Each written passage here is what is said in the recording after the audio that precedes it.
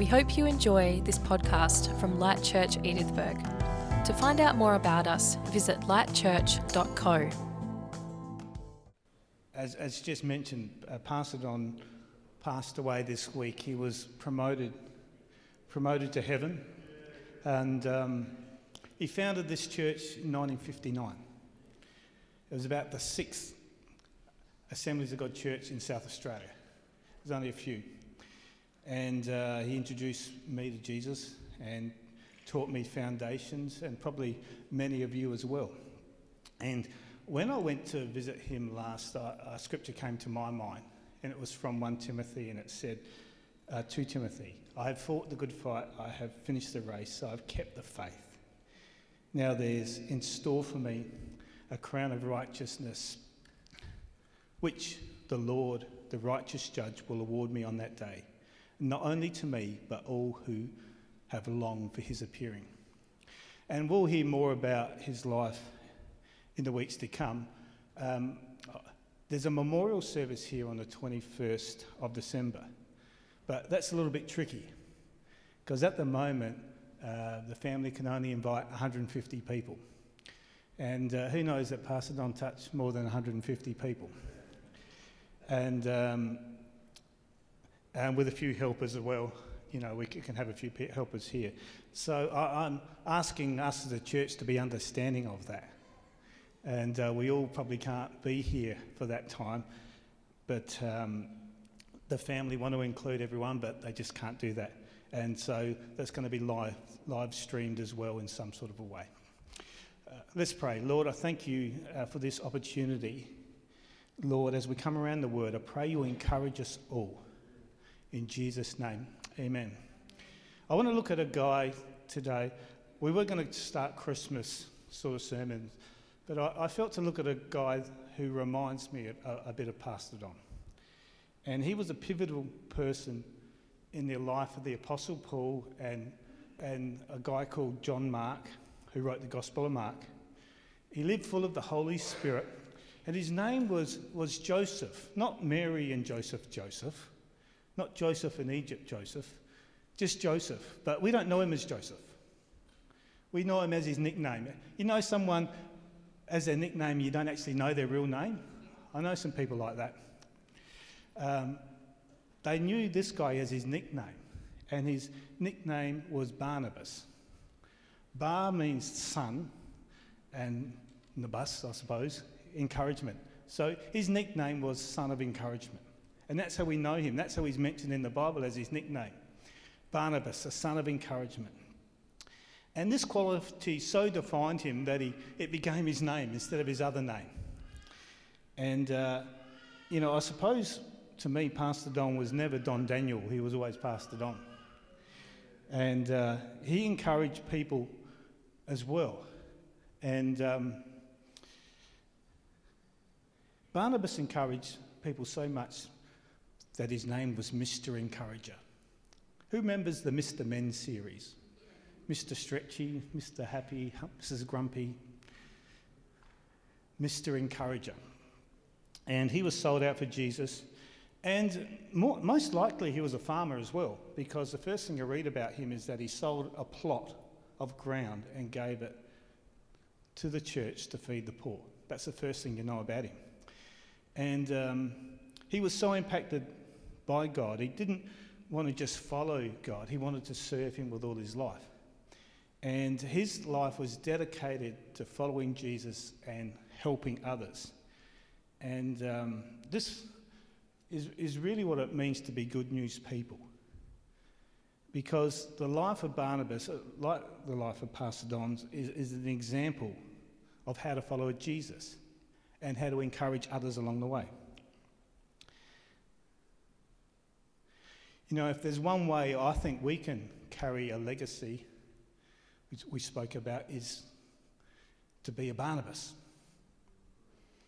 Be a Barnabas. Be a son or a daughter of encouragement. And I want to encourage you to be a Barnabas. You know, just elbow someone, tell them to be a Barnabas. Get on the Barnabas. Do you like that? Yeah? Okay. The New Testament gives us some glimpses into his life. And there's one thing about Barnabas, he saw the best in people. And he saw potential in people when others didn't see the potential. When others steered away from someone, he saw something different. And he got alongside those who other people perhaps said, no, not them. And Acts chapter 9, verse 26, it says this: when Saul arrived in Jerusalem, he tried to meet with the believers, but they were afraid of him. They did not believe he had truly become a believer. Then Barnabas brought him to the apostles and told them how Saul had seen the Lord on the way to Damascus and how the Lord had spoken to Saul. He also told them that Saul had preached the word boldly in the name of Jesus in Damascus. See, Saul at this point in time had been a guy who'd been throwing Christians in prison, who was there when they were killed. He was public enemy number one for Christians. If Saul was in the place, you didn't want to be there. And Saul has his encounter on the road with a bright light. He hears the voice of Jesus. He becomes a follower, but then he tries to go to church. And they're thinking, this guy's just coming undercover. He's a radical. He's got a secret agenda. He'll get in there and then he'll lock the doors and then we'll all be either whipped or in prison. But Barnabas saw something different in Saul. When no one else saw it, he saw something. And sometimes you've got to take a risk with people. And Barnabas took a risk with people. And Barnabas believed that God can totally change. No one is too far gone. God can transform anyone. You know, I reckon someone took a risk with you. Someone took a risk with me. We talked about Pastor Don. When I was 17 or something, I was once. Pastor Don said, why don't you lead some worship on a guitar? That sounds pretty normal now, but not back then. Back in those dark ages, when you led the worship, you had to act like a windmill and conduct the people. Who remembers that? Anyone old enough to remember those days?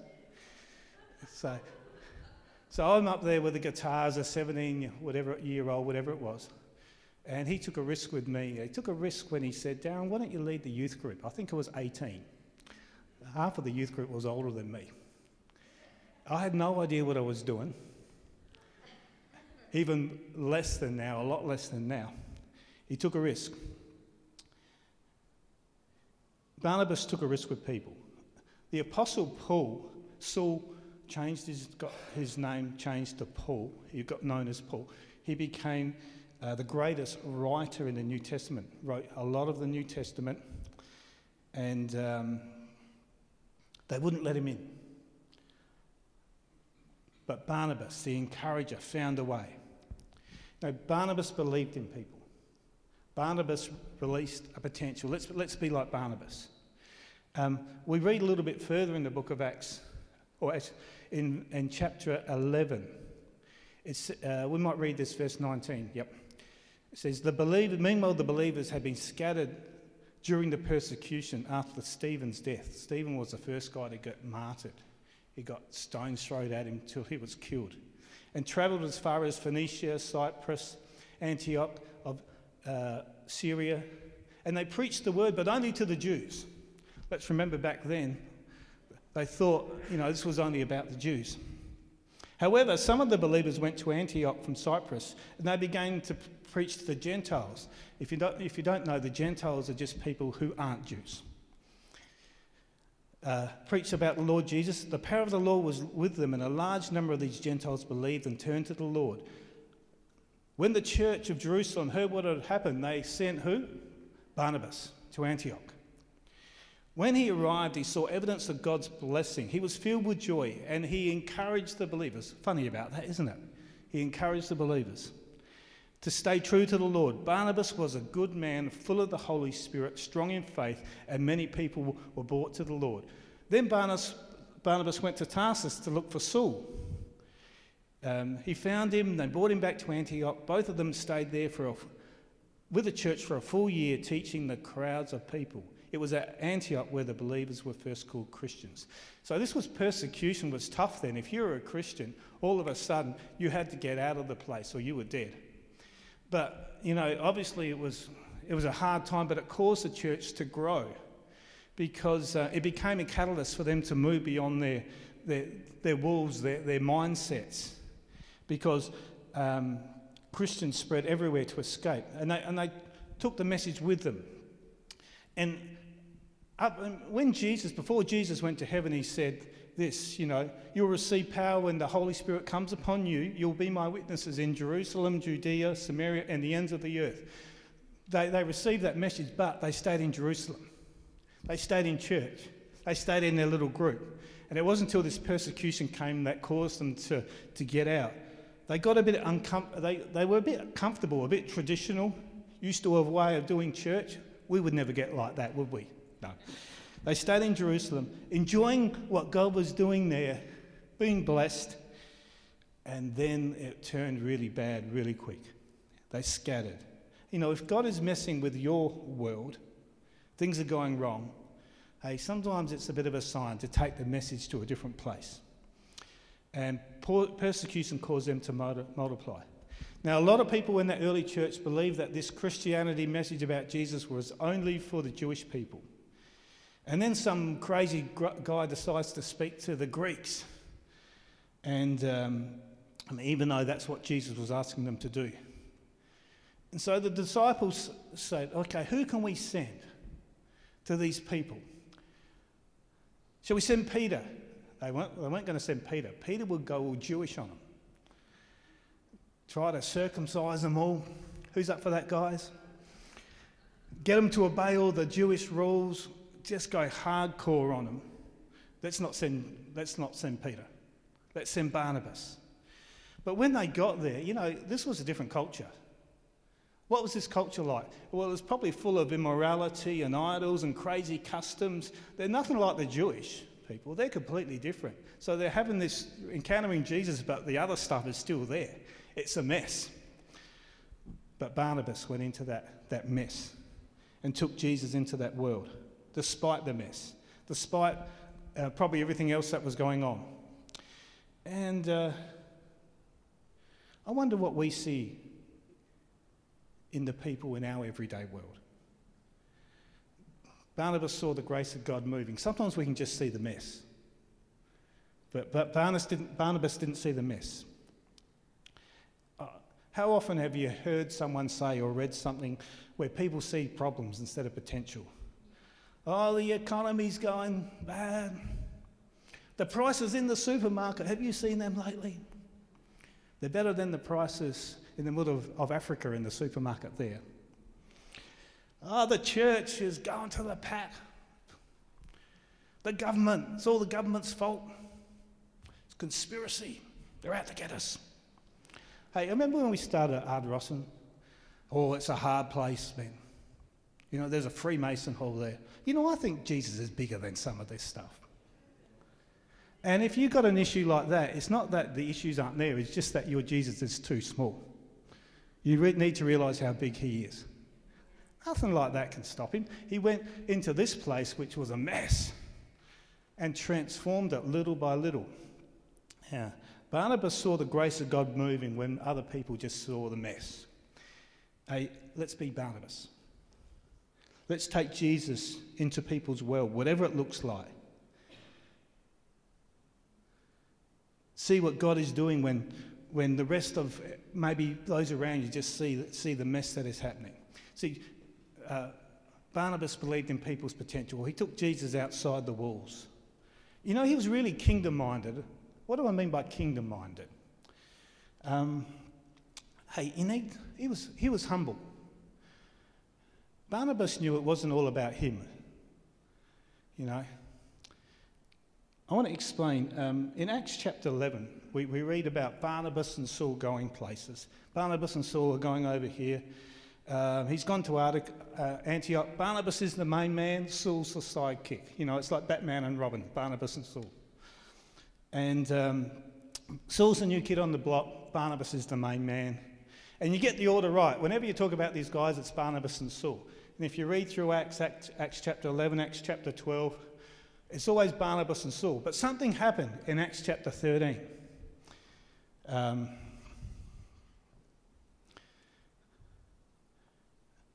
Verse 9. They're in Cyprus. Cyprus must have been a crazy place back there. In verse 9 it says, Saul, who was known as Paul, was filled with the Holy Spirit, and he looked the evil sorcerer in the eye. I can imagine this. It's like Captain America type movie. And he says, "You son of the devil." You've got to say that in a sort of Sean Connery accent, I think, but for me. Full of all sort of deceit and fraud and enemy of all that is good. Will you ever stop perverting the true ways of the Lord? They went to Cyprus and this guy was opposing them. Barnabas was encouraging, but Saul goes all... He goes at him. Watch now, for the Lord has laid his hand of punishment upon you, and you will be struck blind. Whoa! You will not see the sunlight for some time. And instantly mist and darkness came over the man's eye, and he began groping around and begging for someone to take his hand. So Saul takes on this guy called Elymas, and he goes full on at him. And how'd you like to have him as your pastor? And suddenly, it's not Barnabas speaking, it's now Saul speaking. And from that point, Saul doesn't get called Saul anymore when you read your Bible, he gets called Paul. It sort of has a change of name. And from that moment, everything changes. The next line you read, or I think it is, now Paul and his company, Barnabas doesn't even get a mention. And when you start to read on, it's no longer Barnabas and Saul, it's now Paul and Barnabas. Paul and Barnabas. They've changed the name of the band. They've got a new lead singer, and his name's Paul, and Barnabas is just doing the backup. And something is happening new through Paul, and Barnabas is okay with it. Because Barnabas is all about equipping people to make disciples. He knows it's not about me, it's about God's kingdom. He knew he helped Saul sort of become Paul. I've done my job. And whenever you read on from there, it changes everything. You can read about that in Acts chapter 13, verse 42, 43, 50, Paul and Barnabas. So, this is a test for us when you get into a team and you're leading it and you're number one, and then the young whippersnapper comes in and you start to equip them, and all of a sudden, I think they might be better than me. What do? Well, Barnabas said, you go for it. I'd rather you stand on my shoulders and go further than me. I don't want to limit you. Go for it. He just went and encouraged someone else. It's about serving. It's about kingdom living. God always does new things. He always anoints new people. The greatest in the kingdom of God is the servant of all. And so I think Barnabas was pretty secure in who he was. He rejoiced when people succeed. Celebrates when others... He's kingdom-minded. Another thing about Barnabas, he gave people a second chance. Have you ever written someone off when they did something, crazy? Well, Barnabas is with Paul, and they go on a missionary journey, and they have a guy called John Mark with them. And something happens, and John Mark says, I'm going home. I can't handle this. And Paul's not too happy, because we know what Paul's like. But Barnabas says, no, we've got to bring him on. And they've having a big argument about it. And what happened is they parted ways.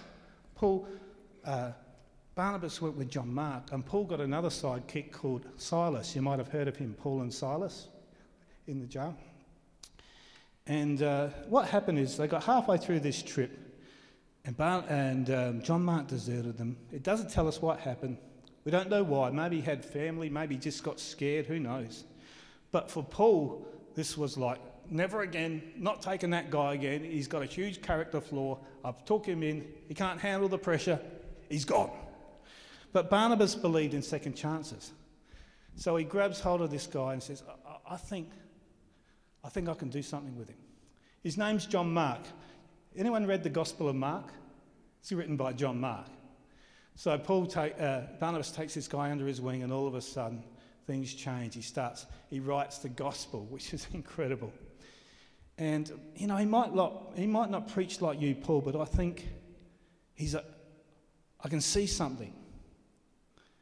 Hey, the message for us is, if we've messed up, God hasn't finished with us.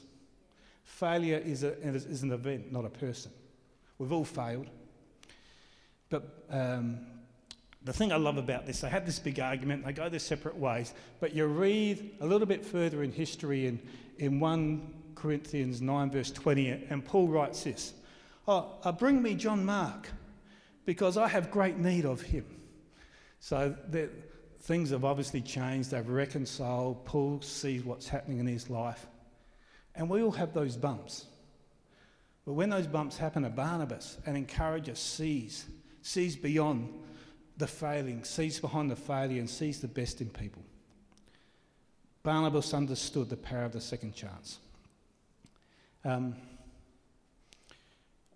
want to encourage you to be a Barnabas. The first thing we read about Barnabas, I think I gave you the scripture in Acts chapter 4, Julie. This is the first thing we read. There was Joseph, the one the apostles nicknamed Barnabas, which means son of encouragement. He was from the tribe of Levi and came from the island of Cyprus. He sold a field he owned and brought the money to the apostles. That's his introduction. I like this. He obviously encouraged by his words, but also by his actions. You sell a field and give it to the money to feed the poor. Something's happened on the inside of you. I think, I mentioned Pastor Don at the beginning, I think one of the greatest ways we can carry on that legacy is be a Barnabas. Get the nickname. How'd you like Peter around? Yeah, I'll have Peter. He encourages me. That's a Barnabas. Let's be a Barnabas. Who will you encourage? Who can you, this week, write a card to? Who can you share Jesus with? Who can you go to who might be a bit isolated? Who needs a second chance in your world? Who can you be a champion for, to stand up for someone who perhaps can't do it? Who will you encourage? Lord, as we think about those people, I pray for a Barnabas type spirit. He says he was full of the Holy Spirit. Lord, to be upon us. We pray for those people who might need encouragement in our world. We take our eyes off ourselves for a moment and we just look around us, if you like. Think of that neighbour, think of that friend, think of that person who lives down the street, Lord, who might need encouragement. Lord, I pray this will be a day when something activates within us, Lord. And I pray for that spirit to rest upon everyone here. Let us be a Barnabas-type church where your encouragement flows through each of us. In Jesus' name, amen.